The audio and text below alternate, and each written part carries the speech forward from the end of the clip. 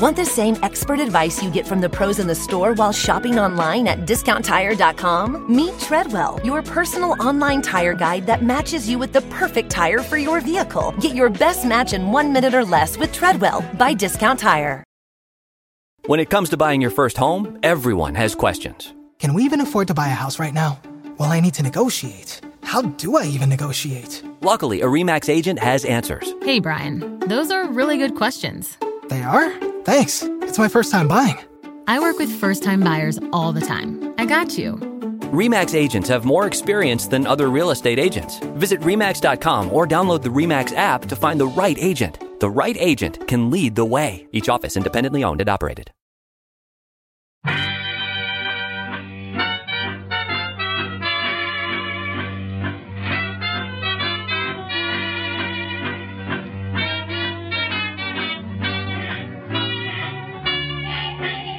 Brett McKay here, and welcome to another edition of the Art of Manliness podcast. So I'd say in the past 40, 30 years, there's been a transformation going on in the West, and particularly in the United States, about what it means to be a grown-up. I'm talking grown man, grown woman, because there used to be these scripts that you'd follow, right? And you'd met these certain markers, and that would mean you were an adult.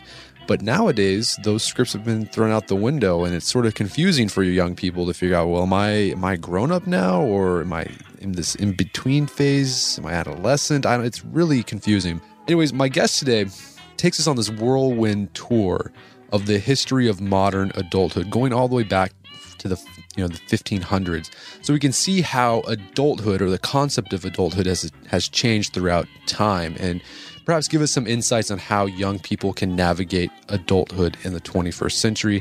His name is Steven Mintz. He's a professor of history at University of Texas, and he wrote a book called The Prime of Life, A History of Modern Adulthood. And today on the podcast, we're going to discuss what it means to be an adult, whether work is involved, owning a home, kids, marriage, the gamut. We're going to talk about it. Really interesting discussion. So without further ado, Steven Mintz and The Prime of Life.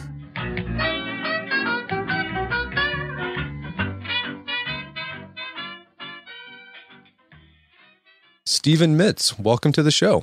Thank you for inviting me. So your book is The Prime of Life, A History of Adulthood.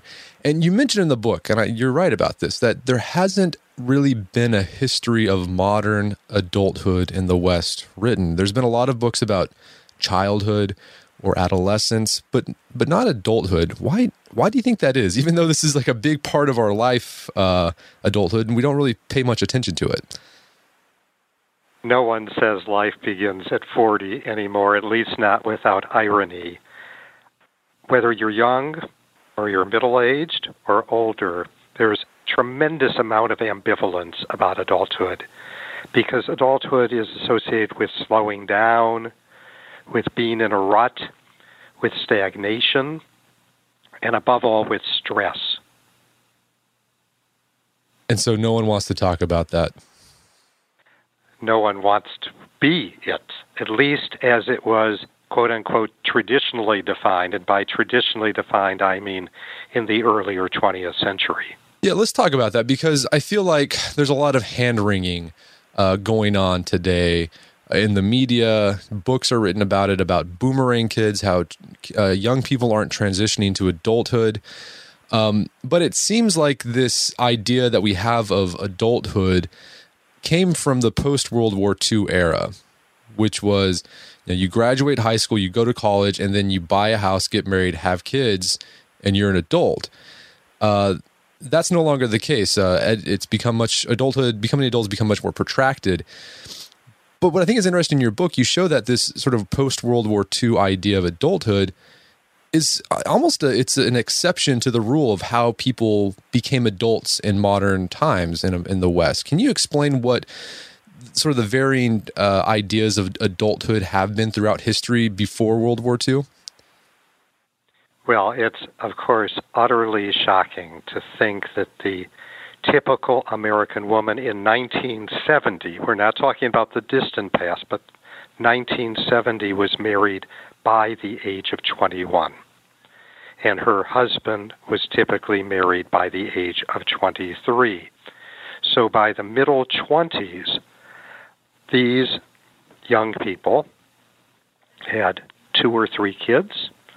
They had a house. They had a job that they were intending to stay in for the rest of their lives.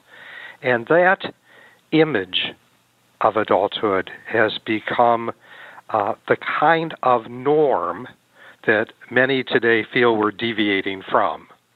But of course, it's anything but a timeless norm. The fact is that throughout American history, and really, indeed, throughout Western history, growing up has been a protracted and difficult process. There is nothing unique about how difficult it is to grow up today. But furthermore, in that earlier world, adulthood was not frowned upon. Adulthood was something aspired to. Hard as it is to believe, people wanted to look older, not younger, in the past. And they associated adulthood not with settling down, but rather with maturity, responsibility, worldliness, knowingness. In other words, what I'll call the Cary Grant version or the Katharine Hepburn version of adulthood. Something to aspire to, not something to recoil from. And what happened? What sort of cultural, sociological, I'm sure economic changes, it's very complex, but why did our view of adulthood as something to aspire to transition to something like, man, I'm going to go get plastic surgery so I can get rid of the crow's feet, and I'm going to get a tummy tuck, and I'm going to buy the Ferrari? What happened? Well, partly for very good reasons. That is, the image of adulthood increasingly became a kind of straitjacket. And what I mean by that is individuals were finding it more and more difficult to live lives that they themselves found to be fulfilling. This was, of course, particularly true for women. Women who married at the age of 19 or 20, had 3 children by the time they were 25. This was the generation that divorced at extremely high rates. They found that life constraining. But there's something else going on, and that's really the triumph of youth culture. It's hard to remember, but up until the late 1950s or early 1960s, adult culture dominated American tastes. Nat King Cole or Pat Boone were still at the top of the charts at the end of the 1950s. But what happened, of course, because we all experienced this, is that youth culture became much more attractive and utterly displaced the more traditional adult culture, which anyway adults were retreating from in the face of television, suburban living, and the like. Interesting. So that's why today you'll have parents and children who have the same musical taste. Like they'll both love rock bands, for example. Which is extraordinarily shocking to me. I was born in 1953, and my father, who participated in World War II, that experience seemed immensely remote from me. Well, that was like the where my children are way further from the Vietnam War, and yet I expect them to be aware of it. Yeah, and it's sort of that theme, that breakdown between generations was like the theme of a lot of movies in the 1950s, right? Like Rebel Without a Cause, where you have the angsty James Dean, it's like, oh, it's breaking me up, you don't understand me. That's what it was like, but it's not so much like that anymore. Well, I think you're exactly right, but the psychological consequences, I think, are interesting. That is, it's become more difficult for young people to cut the umbilical cord and truly establish an independent identity. And if your culture is, quote-unquote, derivative of your parents' culture, if your parents are in constant touch with you which in many ways is a good thing, but it's complicated, of course, psychologically. How do you develop an independent identity? Well, you do it often in transgressive ways that aren't positive. And, some of the transgressions are pretty minor, tattooing, body piercing, and the like. And some of the transgressions are a little more significant, of which the challenges of growing up, of assuming financial responsibility for oneself, for example, have become more difficult. So I thought it was interesting, in your first chapter you discuss the sort of life stages that we've tried to break down life into different stages, and you talk about some famous people who didn't have the traditional, what we call the traditional transition to adulthood, where they left mom and dad, started life on their own, and that was it. There were a lot of famous boomerang kids, even in the 19th century. I guess one of them was Henry David Thoreau was one. He left his house, parents' house, then came back. Was that the reason why we transitioned to this idea of, you graduate high school, you graduate college, you're off on your own? Was it because of economics, really, that you could get a job that could support you and a person? And before World War II and now, it's much more harder to land a job quickly that can sustain you and another family? Let me offer a somewhat different perspective. We, in many ways, have juvenilized the young. And what I mean about that, that seems contradictory, right? They have sex younger, they're more likely to take drugs or to drink. How could it be that we've juvenilized them? We expect children to stay home to the age of 18. This was scarcely true in the past. Kids left home, came back, left home, came back. Let me give a couple of examples. Mark Twain's father died when he was 12. He then went to work. He worked in St. Louis. He worked in Washington, D.C. He worked in New York City. He worked in Keokuk, Iowa, all by the age of 18.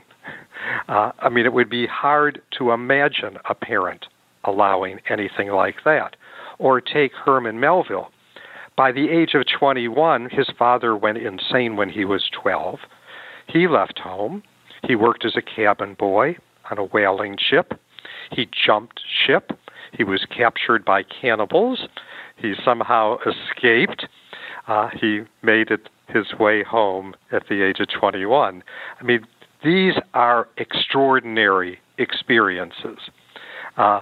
When Melville writes in Moby Dick that a whaling ship was my Harvard and my Yale College, he's not kidding. That is, at ages when we expect kids to be in a protected, secure environment, in close touch with their parents, kids showed remarkable independence. Now, that independence was punctuated by return home, which had its own psychological consequences. But they assumed that young people had a certain kind of fortitude and independence that we do not assume today.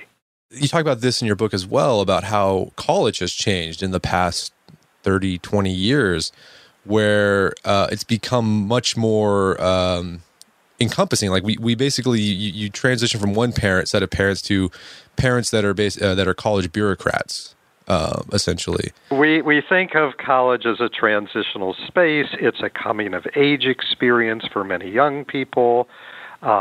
Nowhere is this more evident than in drinking. We at least legally bar drinking prior to the age of 21, and so college becomes the place where many kids learn to drink and overdrink. It's an interesting environment. The notion, I grew up in the generation that overthrew what used to be called parietals, a word that doesn't exist anymore. These were rules like 3 feet on the floor if a woman was in your dorm room, or that the dorm room door had to be open the size of a wastebasket at all times. I mean, it's almost impossible for students today to imagine that there was a world like that where women had to check into their dorm at night and that there were curfews for women students that were not for men. I mean, it's an extraordinary story about how that got overthrown. And what an irony that parents who themselves threw off all kinds of constraints are placing new constraints on their own kids. Yeah, why do you think that is? It is just that maybe the parents saw what the freedom was like, and they said, well, that's not that great. I remember the dumb things that I did when I was a kid, and I don't want my kid to do that. I think that's part of it. But the big thing is that parenting in general has become much more anxiety-ridden, and the anxieties begin even before a child is born. We have the capability in pregnancy of testing for over 700 conditions. We can treat a handful of those conditions, and the effect of this is to scare prospective parents to death. Then, after the child is born, we have fears that date from the 1970s of all kinds of horrible things that can happen to your kid. Stranger abduction, abuse in daycare centers or even in churches. All of this creates an atmosphere of anxiety, and that has then been reinforced by an increasingly entrepreneurial, competitive economy, an economy where many parents feel that if they don't give their own child a leg up, their kid will fail in the race to success. So there is a view, I think, among many parents today that their child is a project to be perfected, and other people's children are problems that need to be dealt with. And I'm wondering, maybe there hasn't been any research done on this. For those who embrace the impossible, the Defender 110 is up for the adventure. This iconic vehicle has been redefined with a thoroughly modern design. The exterior has been reimagined with compelling proportions and precise detailing, and the interior is built with robust materials and integrity. The Defender capability is legendary, whether you're facing off-road challenges or harsh weather conditions. Durability has been tested to the extreme, cargo capacity means more room for your gear, and there's been powerful innovations like the intuitive driver display and award-winning infotainment system that keeps you connected. Innovative camera technologies deliver unobstructed views and effortless maneuvering, and the Defender is ready for a wide range of adventures. The Defender family features two-door Defender 90, the Defender 110, and the Defender 130, which seats up to 8. Push what's possible with a vehicle made to go further, the Defender 110. Learn more at LandRoverUSA.com/Defender. That's LandRoverUSA.com/Defender. All right, so if you're like me, you've probably signed up for a whole bunch of stuff that has a recurring monthly fee. Subscriptions to newsletters, subscriptions to services that you use online, could be a streaming service, something like that. You sign up for it, and then you forget about it. And then every month you're getting charged, and they just all add up, and you have a hard time trying to figure out, where did I sign up for this? I don't know where this is coming from. Well, let me tell you, there's an app that can help you with that. It's called Rocket Money. Rocket Money is a personal finance app that finds and cancels your unwanted subscriptions, monitors your spending, and helps lower your bills so that you can grow your savings. Rocket Money has over 5 million users and has saved a total of $500 million in canceled subscriptions, saving members up to $740 a year when using all of the app's features. I had a chance to use Rocket Money, and it works. You connect your account to it, and then it goes through your accounts and helps you find those recurring subscription fees that maybe you forgot about, and then you can cancel them and save yourself a bit of money each month. Stop wasting money on things you don't use. Cancel your unwanted subscriptions by going to rocketmoney.com/manliness. That's rocketmoney.com/manliness. rocketmoney.com/manliness. Daylight saving time is starting up again. The goal of this is to give us more daylight from March through November. By setting our clocks forward, it may feel like there are more hours in the day, but if you're hiring, it doesn't necessarily help you find qualified candidates for your roles any sooner. There is only one way to do that: ZipRecruiter. And right now you can try it for free at ZipRecruiter.com/manliness. ZipRecruiter works around the clock to help you find qualified candidates. Once you post your job on ZipRecruiter, they send it to 100 plus job sites so you can reach more of the right people. ZipRecruiter's smart technology also quickly scans thousands of resumes to identify people whose skills and experience match your job. Spring forward with a new hiring partner, ZipRecruiter, and find top talent sooner. See why 4 out of 5 employers who post a job on ZipRecruiter get a quality candidate within the first day. Just go to this exclusive web address to try ZipRecruiter for free. ZipRecruiter.com/manliness. Once again, that's ZipRecruiter.com/manliness. ZipRecruiter, the smartest way to hire. Picture that thing you've always wanted to learn. All right, you got that in your head? Now picture learning it from the person who's literally the best at it in the world. That's what you get with Masterclass. This year, learn from the best to become your best with Masterclass. Masterclass offers over 180 world-class instructors, and many of these instructors are former AOM podcast guests. You can learn negotiation from Chris Voss, leadership skills from Jocko Willink, how to master your habits with James Clear. Plus, every new membership comes with a 30-day money-back guarantee, so there's no risk. So recently I went through the masterclass on negotiation with Chris Voss. A lot of useful information in there. Talked about the value of no in negotiation, how to use your body language and speech patterns to get your best out of a negotiation. Very well done. I really enjoyed it and got a lot out of it. Right now, listeners of our podcast can get an additional 15% off an annual membership at masterclass.com/AOM. Get 15% off right now at masterclass.com/AOM. masterclass.com/AOM. Check out the masterclass on negotiation with Chris Voss. But I mean, what effect are we actually? I mean, I guess it is that what the result of that. What you said earlier is that we're juvenilizing adults or young adults in a way because of this. And this, of course, makes it much more difficult to develop the kind of independence that this society demands, but also that's necessary for the kind of maturation that people need to go through. It is not easy to throw away all the supports of life, not easy to throw away the roadmap and rule book, and to chart one's own destiny. But that's what somebody needs to do.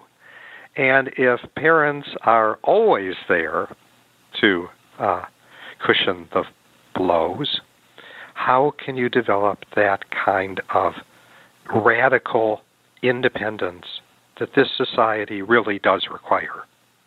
And so it often comes in sort of traumatic ways, where kids who have not been accustomed to failure or stress experience it in devastating ways. So yeah, you're seeing some of the consequences today of increased suicide, depression, anxiety amongst young people. I'm sure a lot of that has been contributed by their parents being overprotective of them and micromanaging their life so they can get a leg up.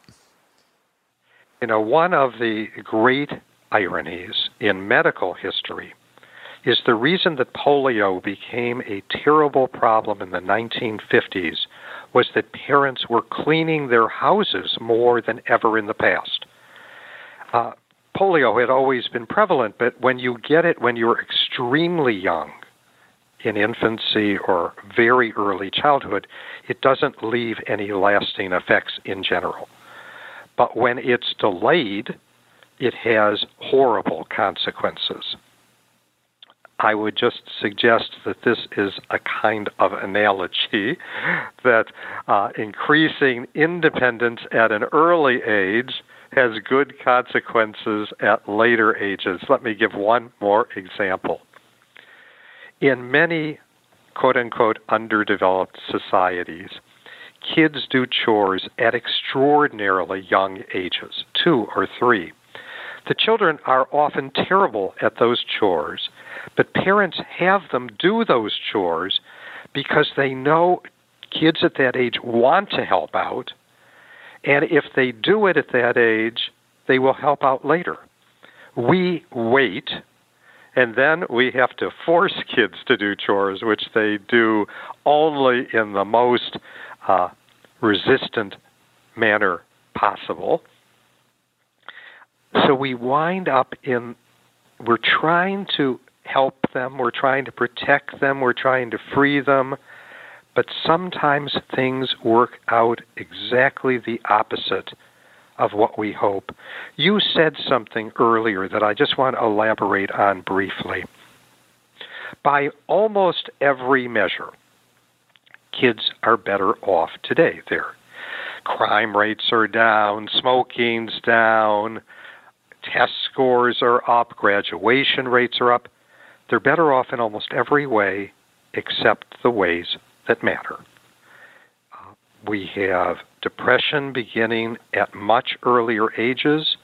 We have kids showing signs of stress, debilitating stress, at very early ages. We have growing numbers of kids who seem to have difficulties in interpersonal relationships. So you could be better off in the ways we can easily count and still be worse off in the ways that really matter. I'm curious if you came across this in your research, but do you think there is going to be a generational backlash? And what I mean by that is these kids my age. I guess I'm not a kid. I'm 32 years old. I'll be 33. I have my own kids. But, millennials who are raised by baby boomer parents who are helicopter parents and really micromanage their life. Do you think these millennials who are starting to have kids are going to do swing the opposite direction and be a little more, free, not as micromanaging with their kids' life? Well, John Edwards, the failed presidential candidate, a disgraced presidential candidate, spoke of two Americas, and increasingly we're seeing two Americas with very different life trajectories, and it's very much rooted in education and class. It is not an accident that 80% of the kids in the Ivy League have two parents who've never been divorced, which is wholly unlike the rest of society. We have a more affluent, better educated population that leads a much more stable lifestyle and that has lots of resources to shower on its children and has sufficient money to deal with the work-family tensions that beset everybody. And then we have another very large segment of the population that lives amid a kind of swirl of relationships, that has a lot of instability in their lives, that live paycheck to paycheck, but sometimes that paycheck's not there. And we're increasingly seeing these two routes through adulthood. And it's scary because as a society, we know how much this society has depended on a stable family network to help us when we're old. And if you don't have that, who's going to take care of you? Yeah, that's a great point. So basically, we have two trajectories of adulthood, and it all depends on social class, right, or economic class. Well, let me give you an example that I know well, which involves higher education. In higher education, all the benefits flow to having a bachelor's degree and increasingly having a master's degree or some other professional degree. But the benefits only come if you have a degree. But of all the kids who enter college, only a little less than 60% will ever get a college degree. And it's much, much worse at community colleges, where the overwhelming majority of students who enter a community college will never get an associate's degree. All these kids are getting is debt.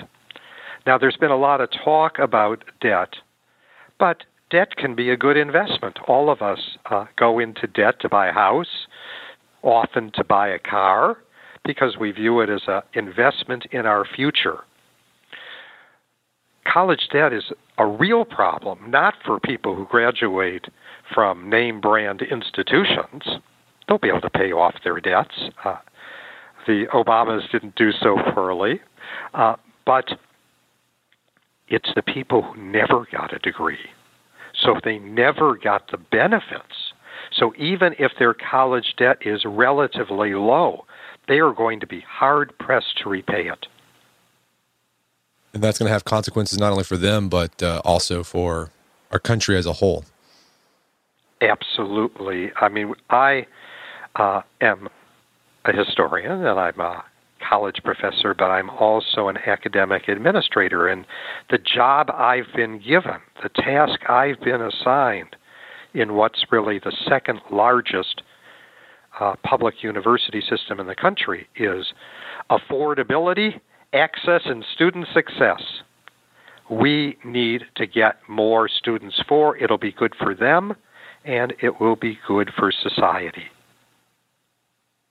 Let's shift topics here a bit, and let's talk about friendship, because it's something that we don't think too much about when we think about adulthood, because if you do the survey said that most adults don't have very many friends. I think one is what it is. But at a previous time, adulthood was a time of when you had your most stable relationships, and people, even men included, had lots of friends, maybe 3 or 4.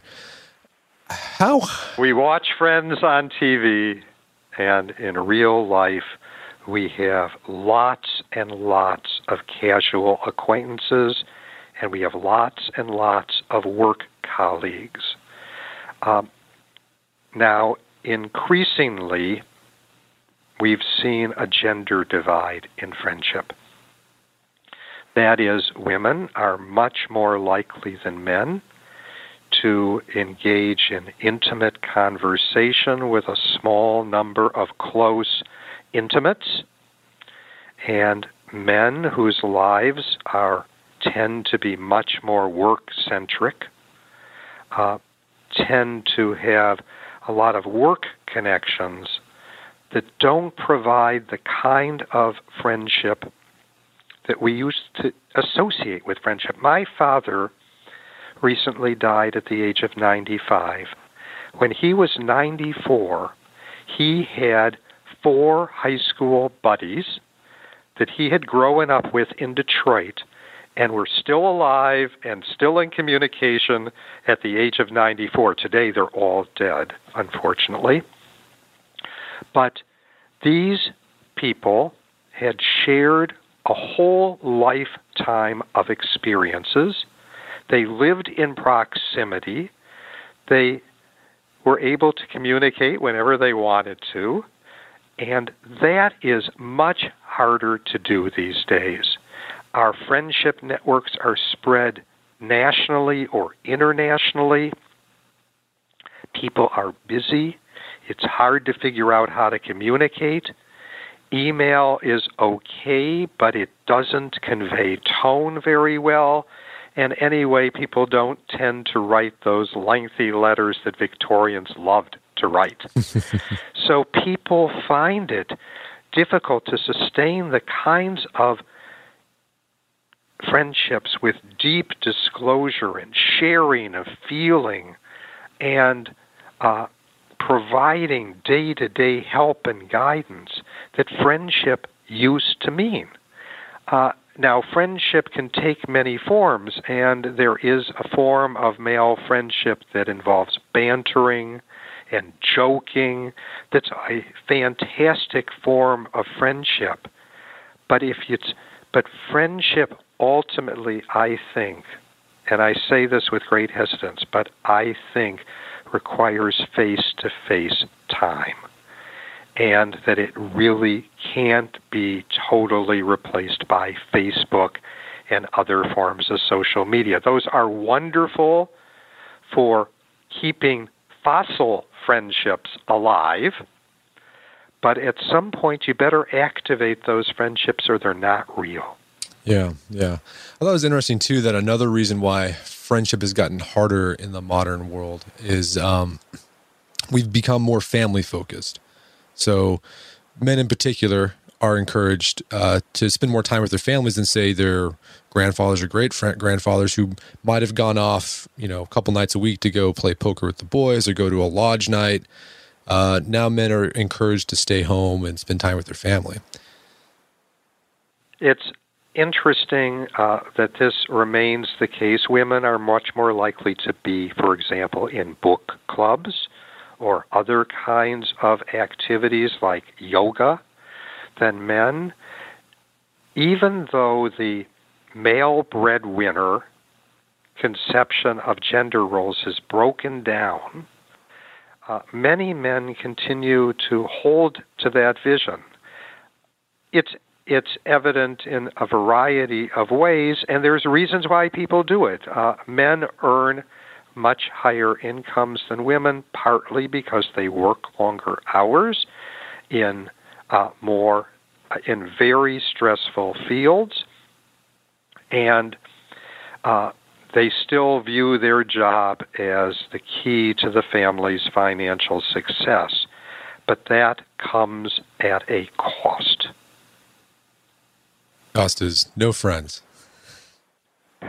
And ironically, if you put too many burdens on a lonely life raft, that life raft will sink.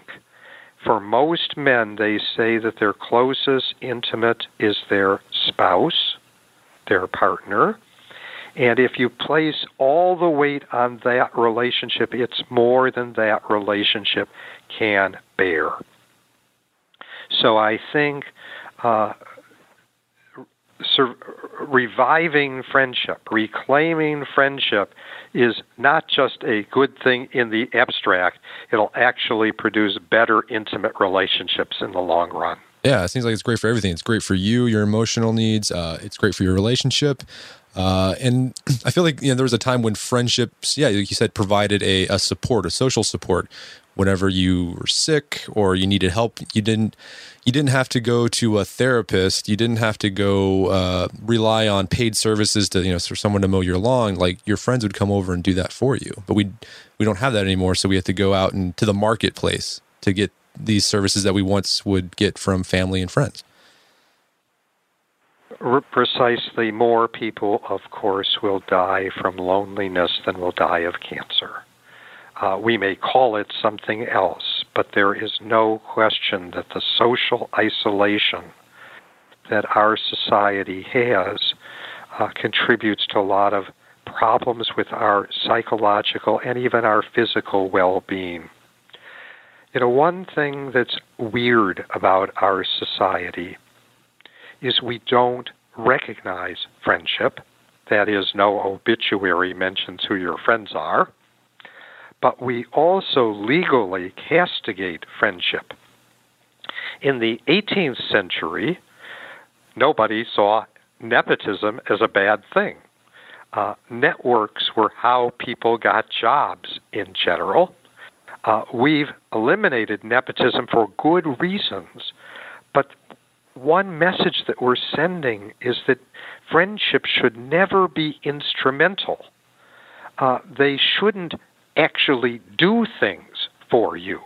They should provide psychological support and comfort. They should provide laughter in your life and sociability, but they shouldn't actually do anything for you. But friendships historically did lots of things for people, and in the real world that we exist in, we all know that having a great LinkedIn network is a great way to get your kid a job or to find a new job if you're looking. So it's on one level, we deny that this exists. And on a different level, we do everything in our power to take advantage and leverage that network. So another part of adulthood that is that looms large, we spend most of our adult life doing this, is our work. And I thought your chapter on the history of work in regards to adulthood is fascinating. How has it changed in the past 100 years? I mean, how do we view our work now that's different than how, say, our grandfathers or maybe great-grandfathers may have viewed their work? If you ask someone who they are their job. People do not answer in terms of their religion. They do not answer in terms of their ethnicity in general. They do not answer in terms of their family. They answer in terms of what they do. Our jobs are incredibly important to us. They are the source of our very identity. And this becomes evident when you see Americans today take fewer vacation days than ever. At least in the modern period, that is the last 100 years. Americans only take 16 days of vacation a year. This is extraordinary. It's as if we live to work, which Europeans have long accused us of doing. What's interesting to me is that American history has a long tradition of alienation towards work. Long before Karl Marx, Americans were talking about wage slavery.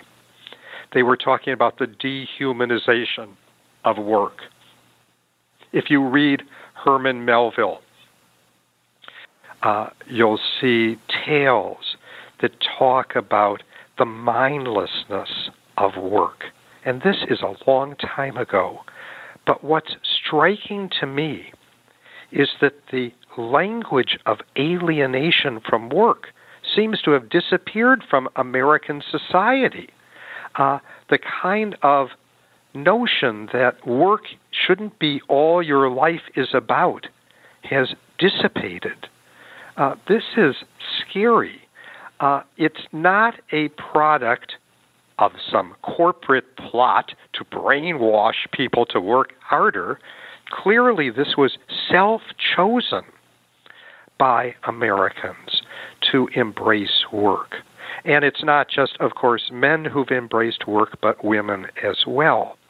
And many, many Americans find retirement the most difficult transition of all, because everything that was meaningful in their life was tied up with work, including their sociability. So it's scary that we've lost the old view, take this job and shove it, the kind of view, popularized not so long ago in movies like 9 to 5, and we act as if you can find the meaning of life exclusively in your work. Yeah, that's interesting because I see that a lot, particularly in the online world, where you can find coaches, life coaches, programs you can take where the whole goal is to help you find your life's calling, which is basically it's your life's work, and how you can make money simply doing the thing you love. But the problem with Freud once said that the meaning of life lies in two things, love and work. But he's wrong, of course, because the well-rounded life actually has way more than that in it. It's hard, I think, these days to see that there are other worlds that are worth spending time and energy on. We've become narrow, we've become focused, we're incredibly productive, and then one has to ask, for what? Yeah, I ask myself that a lot. So you mentioned earlier about the angst of parenthood, but adulthood itself is filled with lots of of angst, and I think we're all familiar with the midlife crisis. But now you're even hearing reports of that there's a quarter life crisis of people in their 20s who are experiencing this anxiety about it's an existential crisis.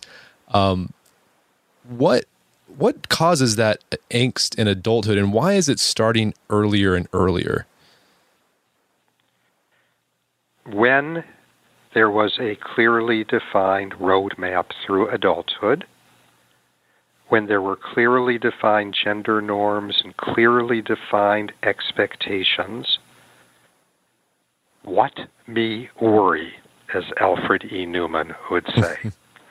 But when there aren't, when there's no well-defined navigational tool, no GPS that tells us that we're on track, when we live in a world where we're constantly bombarded with consumer delights, how can you ever feel happy where you are?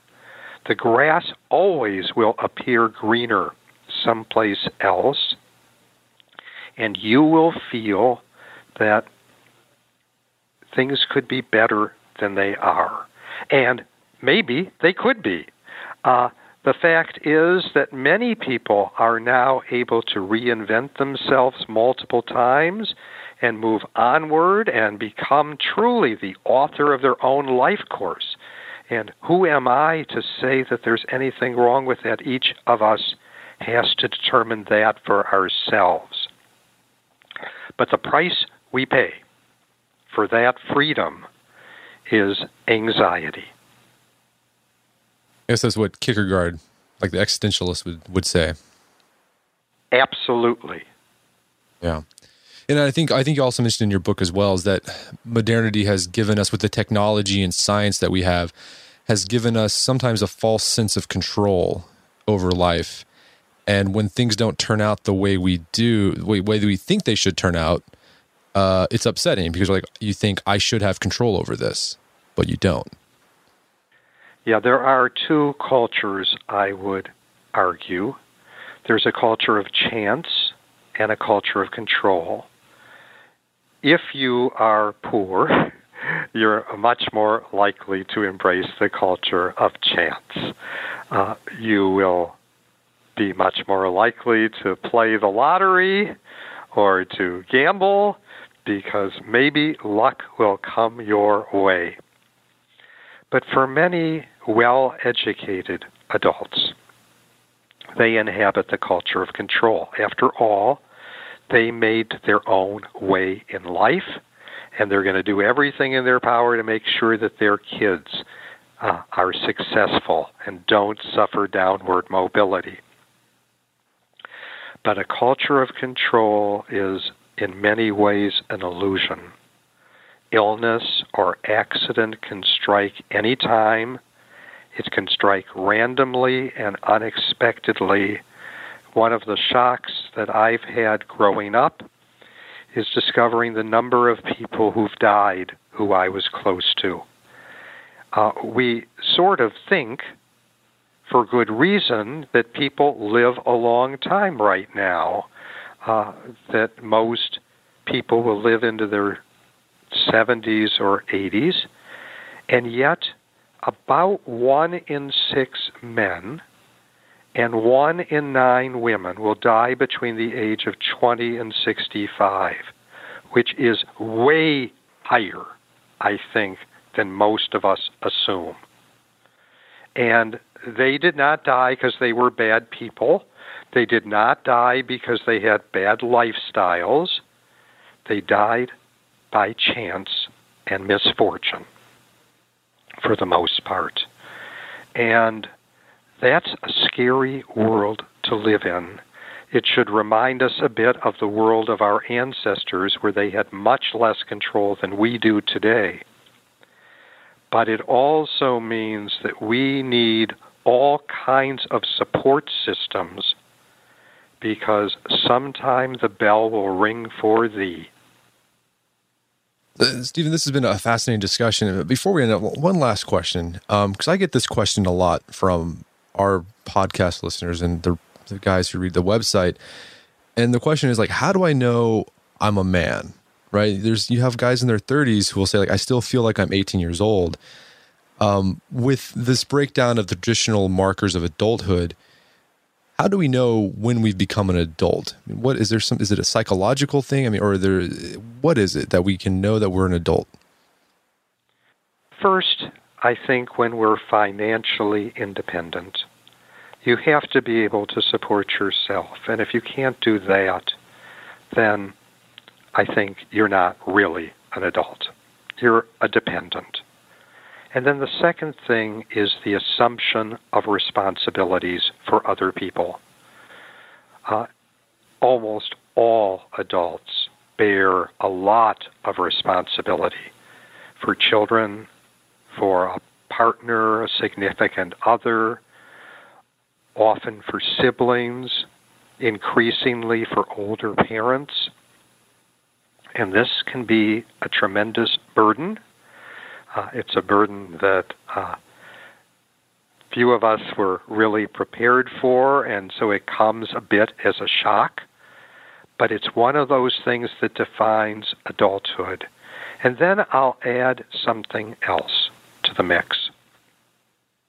True adulthood ultimately comes with failure. All of us have, when we're young, infinite expectations for our future success. The world truly does seem to be our oyster, and after all, at our college graduation, we're told that we're the most promising generation on earth and that anything is possible. And as you grow older, you discover it's not true. Options narrow, and the chances to do anything at all in your life disappear. And it's how we cope with that determines what kind of adult we are. Are we someone who eschews these responsibilities? Are we someone who does not want to take up the burden of maturity? Or are we someone who will embrace that and yet at the same time will maintain a kind of playfulness and humor and youthfulness no matter what their age? So there's two paths we can go down. We can become morose and depressed and whine and complain, or we can thrive on the freedom that we have and take advantage of the dependencies, the interdependencies that we've woven, and make them meaningful. If you want to have a happy adulthood, there's no choice which path you need to take. Very good. Well, Steven Mintz, this has been a fascinating discussion. Thank you so much for your time. It's been a pleasure. You're welcome. It's been a joy to talk to you. My guest today was Steven Mintz. He's the author of the book, The Prime of Life, and you can find that on Amazon.com. Well, that wraps up another edition of the Art of Manliness podcast. For more manly tips and advice, make sure to check out the Art of Manliness website at artofmanliness.com. And it's the holiday season. If you haven't already, check out our Art of Manliness store. We just released a new wallet, one of a kind, can't get anywhere else, called the Detective's Wallet. We've got deals going on, free shipping for orders over $100. Go check that out. Your purchases in the Art of Manliness store support the Art of Manliness podcast, as well as the content we produce on artofmanliness.com. As always, thanks so much for your support. And until next time, this is Brett McKay telling you to stay manly.